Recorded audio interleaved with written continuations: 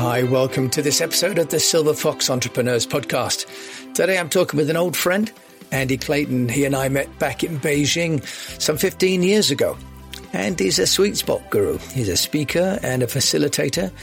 And since returning back to the UK, he has become certified as the Petra and Gazelles coach. He's Oxford educated, is now living there.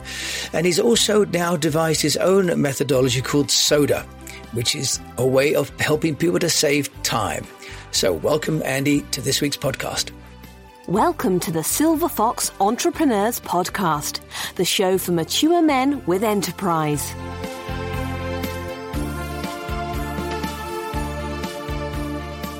Welcome to the Silver Fox Entrepreneurs Podcast. And today I'm delighted to welcome back a good friend from originally Beijing and now back in the UK, Andy Clayton. Andy, welcome. Thank you, Jim. It's good to be here. Thank you so much for joining us. And I've invited you on the show because you've always impressed me. You're bilingual, you're an entrepreneur, and you're just a really good person too. Could you just share a little bit about where you're at now, Andy? What are you doing? Sure. Well, I'm 42 and a half. I'm married. I have a couple of children in their early teenage years, and I live in Oxford. What I do is I have a small coaching company. So we help high growth businesses to align their teams behind strategies, and then we coach them to getting those things done. So I'm very fortunate to work with a lot of really smart entrepreneurs, helping them set a very clear direction for their business and bringing their teams together in order to strive towards those goals and objectives.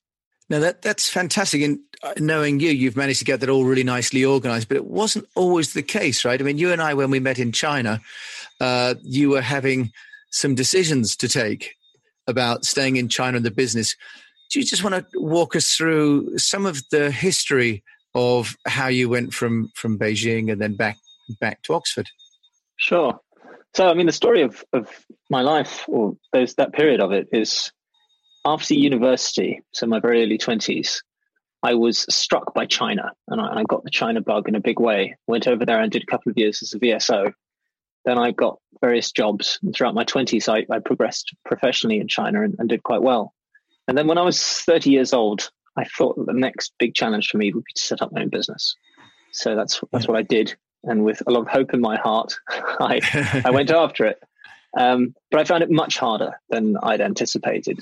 A lot of that was down to me. I hadn't been an entrepreneur before, and I'd under-anticipated how challenging it would be. I also made some bad decisions strategically, initially with the first business.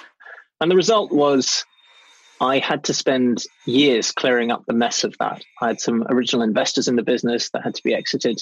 I had to reposition the business. And then I ended up in a situation of having this very small company with no money and very few people. And it just took a really, really long time to build and turn that business around. So that's what I spent most of my 30s doing. In the meantime, I started to fall out of love with China. And China itself sort of changed and became, in many ways, a more challenging place to live. Also, my son has asthma, and so he was struggling out there. And so I reached the point sort of in my mid-30s whereby I knew I wanted to leave. And so we reached a point where Harry was getting quite unwell.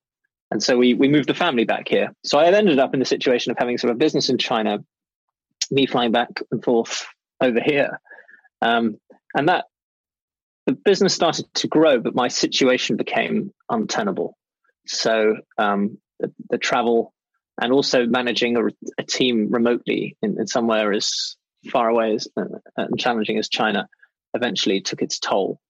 So what that meant is that by the end of my 30s, by the time I was about 40, I just decided to sell that business, which is what I did. And who did you sell the business to then, Andy? And how did you do that? How did you exit? Well, it was precipitated by a bit of a crisis in the business. What was always the hardest thing for me was if someone in the China team, someone senior in the China team left, because then I'd have to go over there and fill their role for a while whilst I recruited replacements. And this particular role was a particularly challenging one. And it made me realize that, whoever I found to replace, I would constantly face this risk And I never wanted to be in that situation of sort of being in hotel rooms and friends' sofas for months on end away from the family whilst I resolved another one of these crises. So that's what precipitated the decision in my heart to say, right, I need to sell this business. I opted for a quick approach, which meant that I did realize some value from the business, but not everything that I could have done if I'd maybe spent a couple of years getting it back into shipshape and maybe courting a few more acquirers. So I sold it to a direct competitor. And really what they were most interested in was the client book, the team, the operations. It allowed them to get scale in a market, which for them, they hadn't really had a position in before. So I got out quick. I got out with some money, not a life-changing amount. And most importantly, I got out clean, by which I mean that there were no liabilities. Everybody was taken care of, the customers, the team members, the acquirers, everybody felt that they'd come out of the situation, I think, reasonably well taken care of. Good, well done. That's a really both a sort of an exit with integrity and with opportunity as well. So you got back to the UK, and what did you do then? Because you arrived back here, families all here, or did you manage to? We were already living here. Yeah. So once I sold the company, we'd been living here anyhow. So yeah, like I said, I was 40 years old, and I sort of realized that I didn't want to do anything China related again. I was very, very clear about that. And so I had 15 years of experience, and like you say, the language, the business background, the contacts and everything in an area that I knew that I couldn't and wouldn't use anymore. So I had to make a pivot. And yeah, so the past 2 years of my life have been a story of making that kind of a transition. And how did you decide what to do next then, Andy? Because, it's quite interesting that you say that you decided not to go back to China, considering you speak Mandarin, you'd been there for so long. So a decision not to be involved in China, but then what next? Because you've dedicated so much of your youth and your career to that market so far. Yeah, well, I figured that whatever I did that would have a China angle to it would require me to go back sooner or later, either to travel or to spend more time there, because China, like anything, you have to stay current, right? You have to be constantly returning back to understand what's going on. And also to be relevant to anyone operating that space, it would require travel out there. And also, I suppose a part of me had reached a point where I suppose I didn't want to be apologist is a strong word, but there was so much that was happening in China and the regime in China and how that society, the direction it's going in. I suppose I realized maybe a different value set. And I'll tell you what I came out with that was strongest and most positive for me was really a very deep appreciation for what we have here in the UK. I remember when I was in my early 20s and I left, I had all these sort of disillusionments, right? I found the place being small and dull and not much going on and all these opinions. And whereas when I came back, I realized what we have here in terms of the freedoms that we enjoy, the values of the society, the good environment that we have, and also actually a great business climate. The UK is a fantastic place to do business. Yeah, it's interesting. So, I found the same, coming back to the UK, having left at 27, thinking just like you're small and wet and without opportunity, and coming back to actually enjoying the fresh air and finding a lot of vibrant and creative and entrepreneurial people in the UK. So it's a real celebration of that. And then, so that's wonderful. You're able to then kind of enjoy your home country again.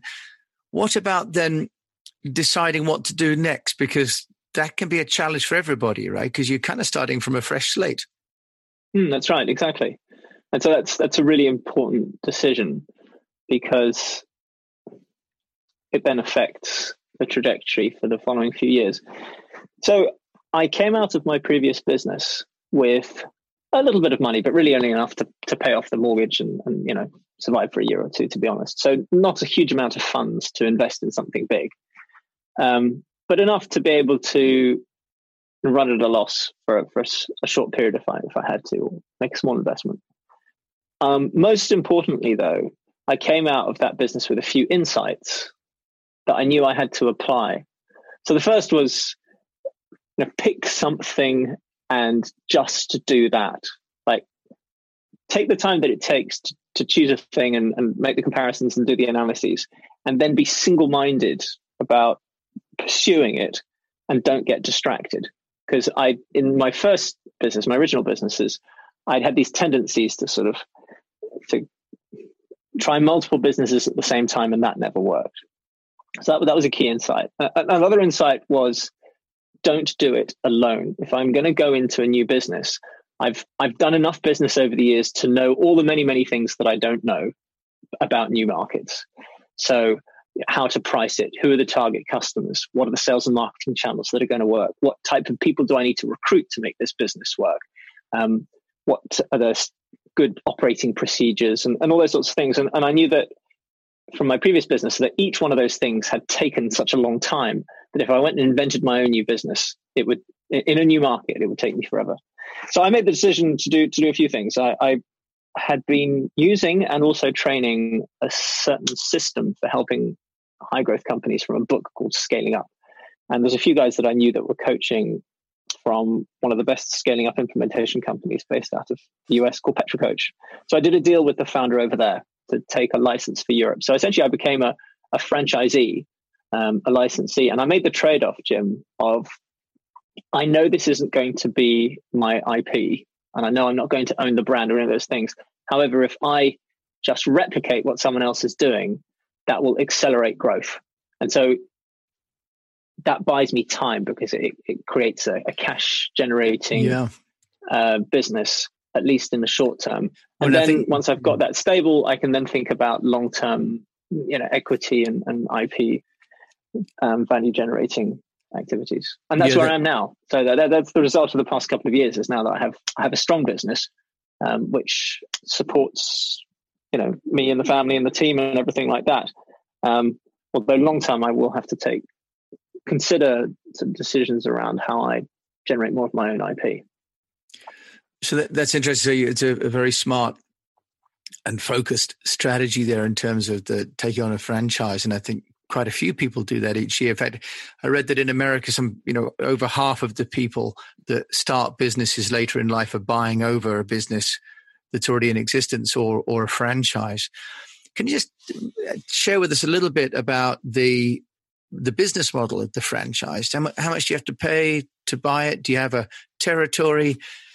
How much revenue do you have to give to the brand owners? That'd be useful to know.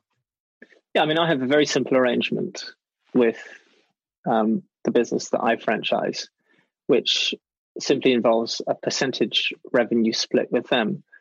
So there's a target that they have for me in terms of size of the business. I get to use the brand, I get access to their team, I get all their operating procedures, and I have regular check-ins. So it's definitely been a big source of support there. But it means that I haven't had to, because developing a brand is actually a very time-consuming thing. And it's more than just the visuals of it and figuring out the website and those sorts of things. It's about coming up with something that's going to fit the target market. And you actually have to have quite a lot of insight about a business, about a market, in order to be in a position to get a brand that fits right. So it allowed me to circumvent that whole process. So yeah, it's a split of revenues. I think we had a 3-year contract, which is another year to run. I have a European territory license agreement, and I'm assuming that we'll roll that over. Now the business is bigger, there might be some kind of a renegotiation around those percentage splits, because obviously that number keeps growing and growing. Although none of those conversations have started just yet. Well, I'm sure when they're had. In terms of, can you share? Are you willing to share? Did you have to put cash up front, or was it just you get a territory and then you pay them a 10%, 15%, 20% of the revenue? And how do they audit that? Is it just an honesty system, or? We'll be back after a quick break. Would you like to double your salary without starting another business? The easy way to do this is to join the board of another company. You get well paid for a part-time role. You get all the credibility that comes with being a board member. Plus, you get to hang out with some very cool people and learn how other businesses are dealing with their problems. If you'd like to know more, if you'd like to learn how you get your first board seat within 60 days, just click on the link below, as Unnoticed is a gold sponsor of our summit, so you get free tickets. Enjoy. I'll see you there.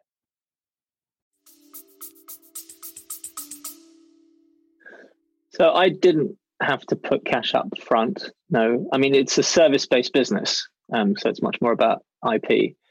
And, they've provided a little bit of business and a few leads, but mostly it's been down to me to generate the business over here. So no, I didn't have to put up cash up front. What was the second question? Sorry.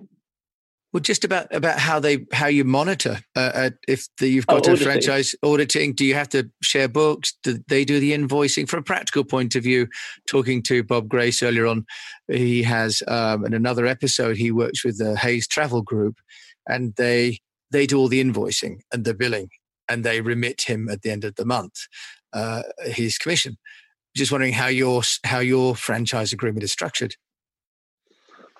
So by the contractors, they have the right to come and audit our books. However, in reality, it's a trust-based system. So we send them a report every month, which has got all of our revenues in.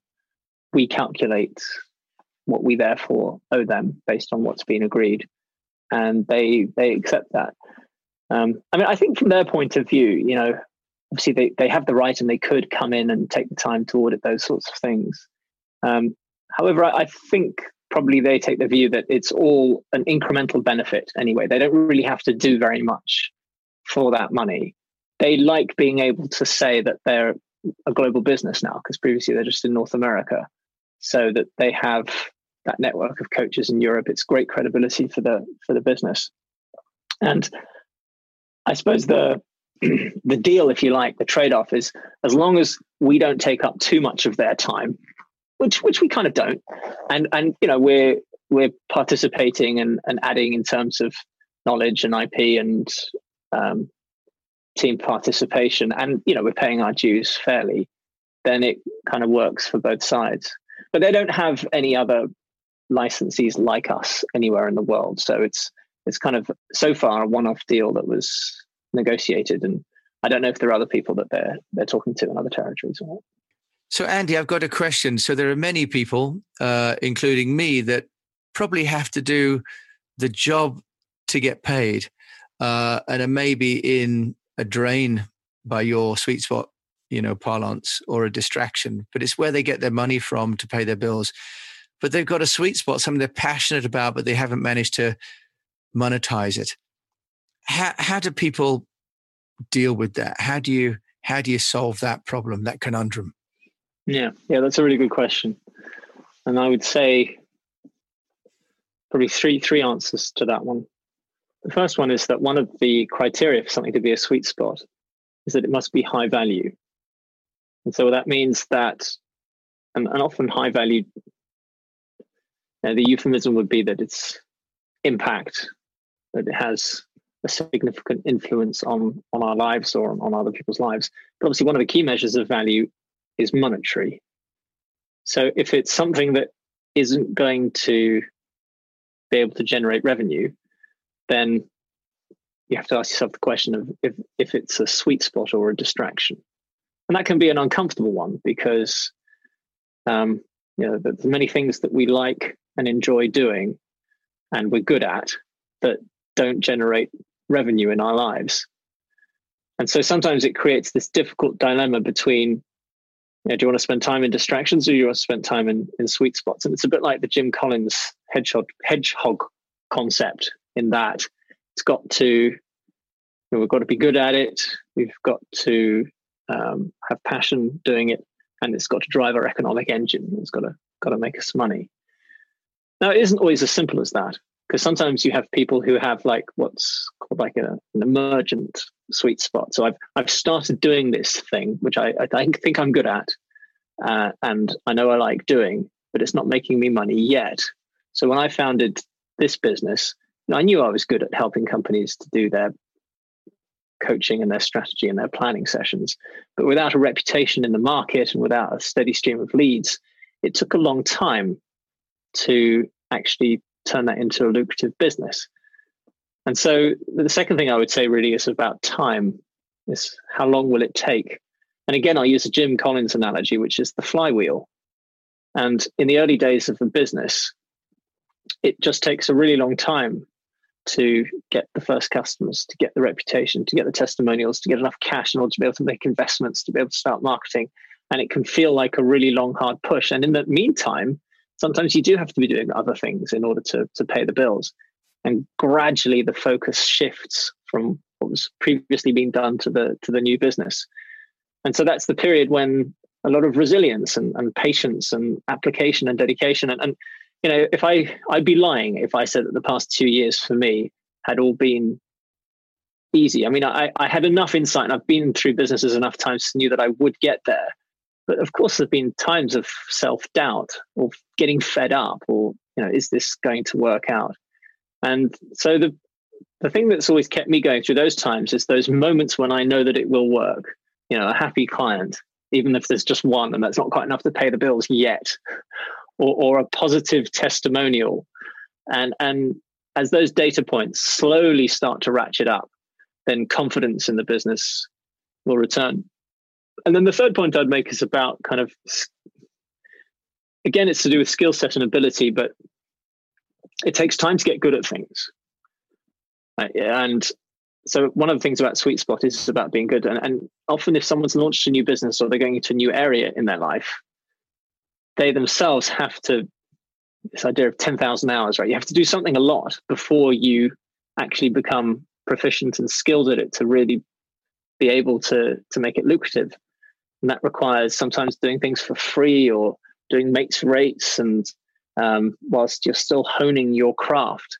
And again, it's this idea of just having to stick with it and knowing it's a bit like the Rocky montage, isn't it? You've got to put the hours in, do the training, and keep yourself motivated and believe and know that the outcome will get there. And so how I would summarize that is you kind of have to search your heart a little bit if you're doing a new thing to see if it's really a good fit or not. It's like, is this something that I'm naturally interested in? It's really got my curiosity. And even when I don't have to, I'm reading up about it and I'm looking for sources. Is it something that people that I do it with tell me that I'm good at? And is it something that I feel that I could really do this for a long time rather than I'm just doing it to fill time? And if it does tick those boxes, then it's just a question of consistent, steady application, isn't it? And you just have to kind of live, die, repeat. You just have to keep going until our own abilities develop and our own reputation and resources reach the point whereby it has that momentum. And eventually, and what I like about the Jim Collins analogy is that flywheel starts to push you, you know, and the people that are working in your team and the customers that you're serving kind of develop a momentum of their own. And that's when you know you're there and you've kind of reached the objective that you were looking for. And so you mentioned as well, Andy, about developing your own IP. I mean, you're an experienced entrepreneur in your own right. We were talking earlier on about some of the tools and techniques that you're starting to think about that you've originated. You want to share a little bit about those? I think you mentioned gin and tonic or something earlier on. Did I? Gin and tonic? No, you mentioned soda. You mentioned soda. That's right. Yeah, just what I want to share about, because you're a thinker and you've had some of your own thoughts. So just share some of the things that you've been learning in terms of best practice that some of the listeners might find useful for them to actually apply. Sure. Well, I have my first book coming out this year, and it's built around an exercise that we've been using with our clients for some time now, and they've found extremely popular and beneficial. It's a very simple thing at heart, Jim. It's called Sweet Spot, and it's about each of us has particular skills and abilities that are particular to us, and our sweet spot lies at the overlap between the things that we enjoy doing and like doing, and that are high value, that have a big impact in our lives. And usually, most people struggle to spend much time in their sweet spot. And the reason is because of everything else that we do in life, right? All the other activities that keep us busy. And so those are the other three quadrants. You've got things which you maybe like doing or you're good at, but are low value, which are distractions. So, I still do a lot of my own financial reporting because I'm quite good at it. I quite like doing it, but it's probably not a very high value task for me to be doing. And then you've got things which are important, we feel that we have to be doing, but maybe don't sit within our skill set, which we call drains. So for me, I've done my best at doing my own marketing in my business for some time now, but I'm not very good at it. And so a lot of it doesn't get done very well. And it gets me down. So I've now actually hired somebody to take that from me. And so we're finally seeing progress and development there. And then you've got the disasters, right, which are things which, so for example, this week our administrator is on holiday. Well, she's had an operation. And so I find myself doing travel bookings and, drafting agreements, all those things that I gave up doing some time ago. And so that the trick in life, particularly as an entrepreneur, is this constant process of moving towards the top right-hand corner there, of eliminating distractions, drains, and disasters so that we can spend more time in our sweet spot. And that changes over time. So what we find is once we get into a sweet spot area, it then divides into 4. And also as we get good at things and as our priorities change in life, we're constantly discovering where that area in the top right-hand corner is. So as an exercise, you do it by identifying where your sweet spot is, what activities you're doing that are taking up time and energy that you could reduce or eliminate. And yeah, we've come up with this acronym SODA for how you can go about eliminating or reducing tasks that you're spending time on that aren't in your sweet spot. So it stands for stop, outsource, delegate, and automate. And those are the 4 ways that you can get rid of work. So it's a lot of things you can just stop doing. It's about setting good boundaries. It's about saying no to things. Outsourcing, there are so many opportunities these days for using external service providers to take work off us. And that may be freelancers, it may be expert agencies, but also a lot of it these days is stuff like, all the door-to-door deliveries. You don't even have to go to shops anymore or do a lot of the kind of menial things that these days can be brought to your door. Delegate is all about handing stuff over to team members, which sometimes people find hard because it means that you have to actually take the time to go and find somebody and train them how to do it and then trust them to get on with it. And then automate is all about using software and robots and algorithms. So, for example, we started using this task management software a few months ago called Monday.com, and it's reduced our internal email traffic by like 70 or 80%. But with those, you do have to take on financial commitment often, and usually something that you're then tied into for a while. So the thing with Sweet Spot is it's an exercise and you can do it pretty quickly, 20, 30 minutes, you can get immediate benefits. I mean, one CEO I worked with, he saved up 5 full days from his calendar just by doing it once. But the real benefit actually comes in doing it again and again, and it's a repeated habit. And it changes your mindset and your thinking and decisions that you make every day. So there's a guy I've done it with a few times, and he found himself, he stopped driving anyway. He just took taxis and Ubers and trains because he could actually work in that time. Or he'd make decisions about whether he was going to cook for himself or go to a restaurant. And he realized that for him, the key was to put a price on his time. And anything that was less than that, he would find someone else to do it for him some way or another. And then using it with the team. So if you're an entrepreneur and you're running a business, regularly sitting down and going through the Sweet Spot activity with them means that it improves their productivity and takes off their plates the things that are frustrating them or wasting their time. And also it means that there's a conversation about the direction of personal development for each member of the team.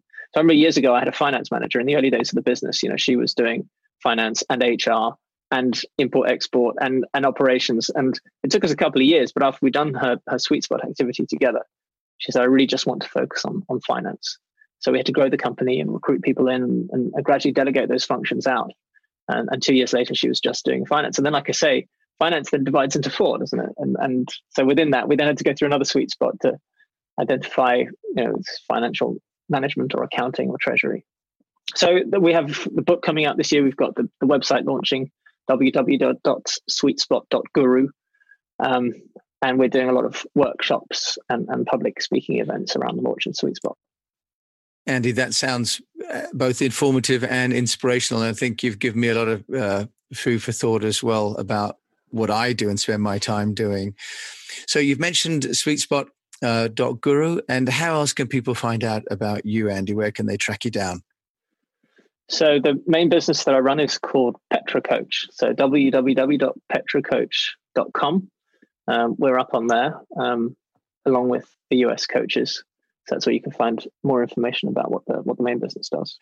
Andy, thanks so much for sharing your wisdom and your insight, and really impressive life journey. And I've always admired how you've managed to be focused and creative, but also really have integrity in the way that you're doing your business and your life. So thank you very much for sharing the mic with me today.